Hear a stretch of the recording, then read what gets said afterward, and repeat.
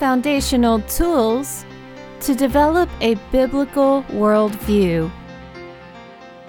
Welcome to Mentoring Matters, a listener-supported program of SharonHearts.org. With the world's culture invading the church, it is vital that we establish some deeper roots in biblical truth in order to grow in grace and knowledge of our Lord Jesus Christ. So join us now as we let the Word of God give us foundational tools to develop and maintain a biblical worldview. Hi, this is Sharon Hoskins. And this is Janie Ratzlaff. And Janie, I'm going to read from Colossians chapter 2, starting in verse 6. As you therefore have received Christ Jesus, the Lord, so walk in him, rooted and built up in him, and established in the faith, as you have been taught, abounding in it with thanksgiving. Beware lest anyone cheat you through philosophy and empty deceit, according to the traditions of men, according to the basic principles of the world, and not according to Christ.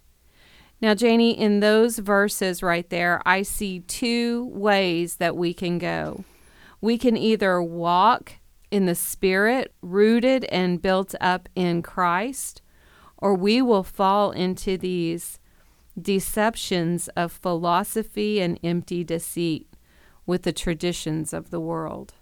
It's the two natures that we battle. And that is so painfully true.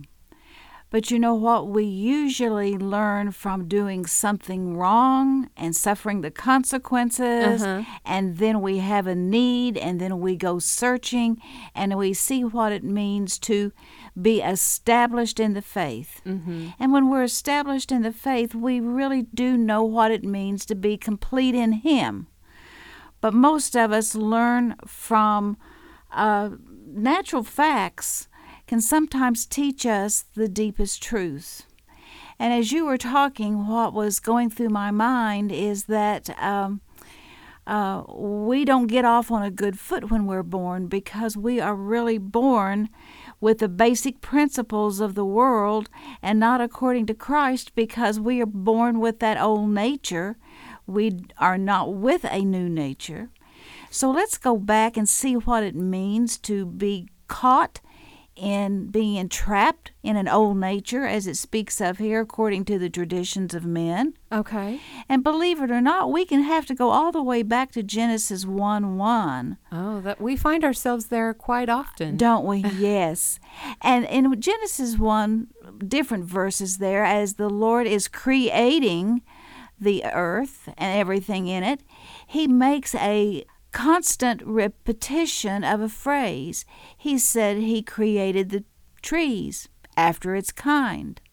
He created the herbs after its kind. He created the animals after its kind.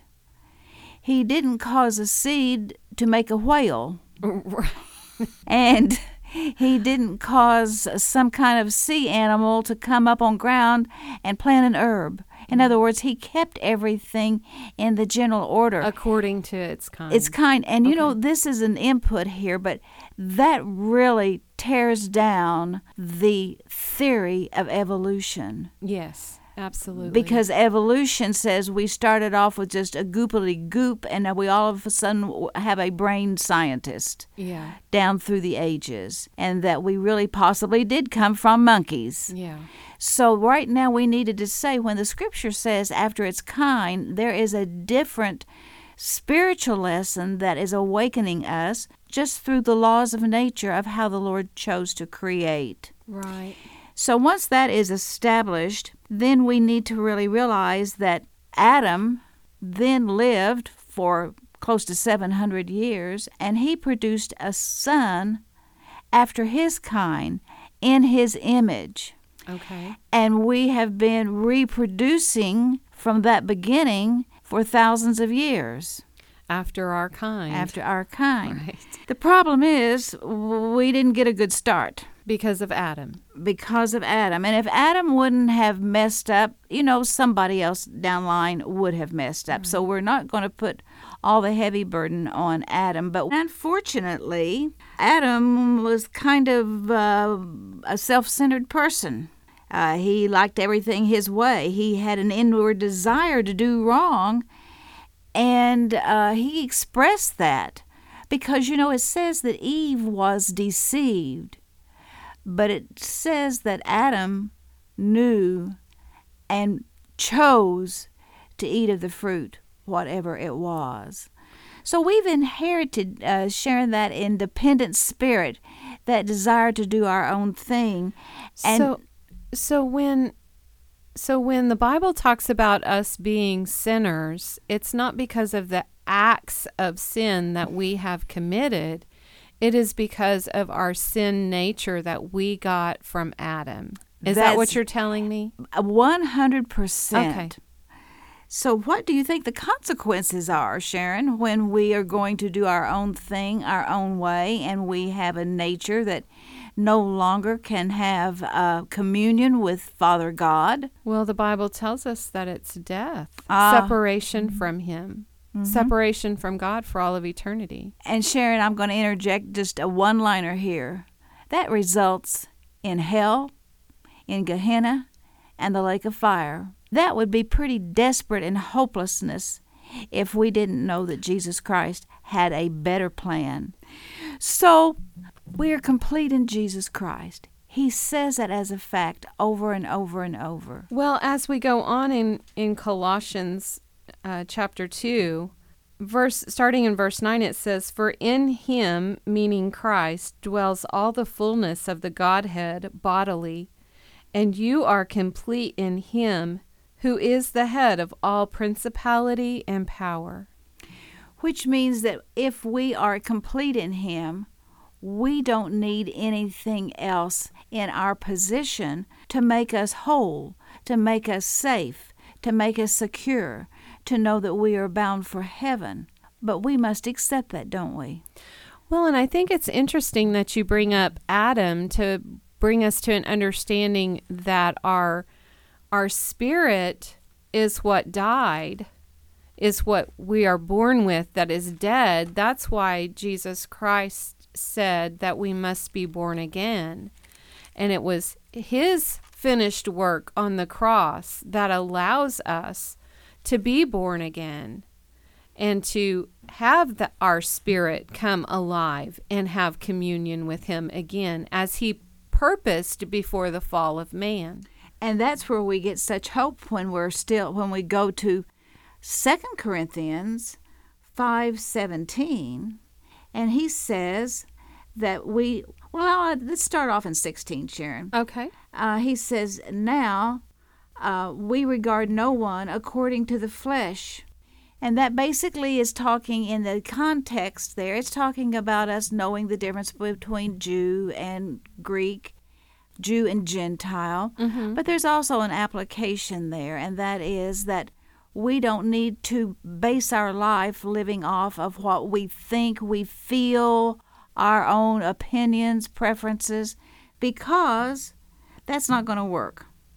So he says, now, if anyone is in Christ, mm-hmm. and if you are in Christ, then you are complete. Right. Because you can't be in Him halfway. You can't have one foot being in Christ and one foot being in the world. You can try that in your daily walk. It doesn't work. And it's impossible to make it work in your position of being in His foundation. But then it says, if anyone is in Christ, he's a new creation. Old things have passed away. Behold, all things have become new. So we can remember the Garden of Eden and Adam's choice and the devastation that it gave us. But we don't have to live under that death principle. We don't have to live as slaves to the way Adam got us started. Mm-hmm. And that gives us hope for what it really means to be what you have said now in Colossians about being complete in Him. Right. And having that illustration between the two natures, the sin nature and the spirit, gives me a better understanding of the whole process and why Jesus came, what he did on the cross, and the significance of it, because now through him, we can have that communion. We can be alive. We can live victorious. We can walk in newness of life as he purposed for us, above all that we can imagine, think, or even pray for. And when we have him in our heart as a completeness, when Adam chose to do his own thing, and we've already covered the consequences on that, what was his response? It was guilt. And he went and hid himself. Right. And he knew he had done wrong, but he didn't know what to do to make it right. And there had to be consequences. And so the Lord had to kick Adam and Eve out of the garden. Because there was a tree there that if they ate of it, they would live in that state forever. And now we can rejoice today that we do have 2 Corinthians 5:17, that we are new creatures in Christ if we choose to accept what the Lord has done and doing everything that we needed to be complete in him so we could move forward, so that we could have a life that would eventually end in heaven, but that we could be fulfilling our purpose on why we are here. So let's just kind of summarize today that sometimes we have to know the bad first and what it cost us before we can see our need to appreciate the good that Jesus Christ has provided for us in being complete in him and his being our all in all, and us not having to live with vain philosophies after any tradition of deception. And that's why mentoring matters. Mentoring Matters is a listener-supported discipleship program of Sharon Hart's ministry. Join a community seeking to grow in grace and knowledge of our Lord Jesus Christ, with resource materials available for the journey at SharonHearts.org. That's SHARIN Hearts.org.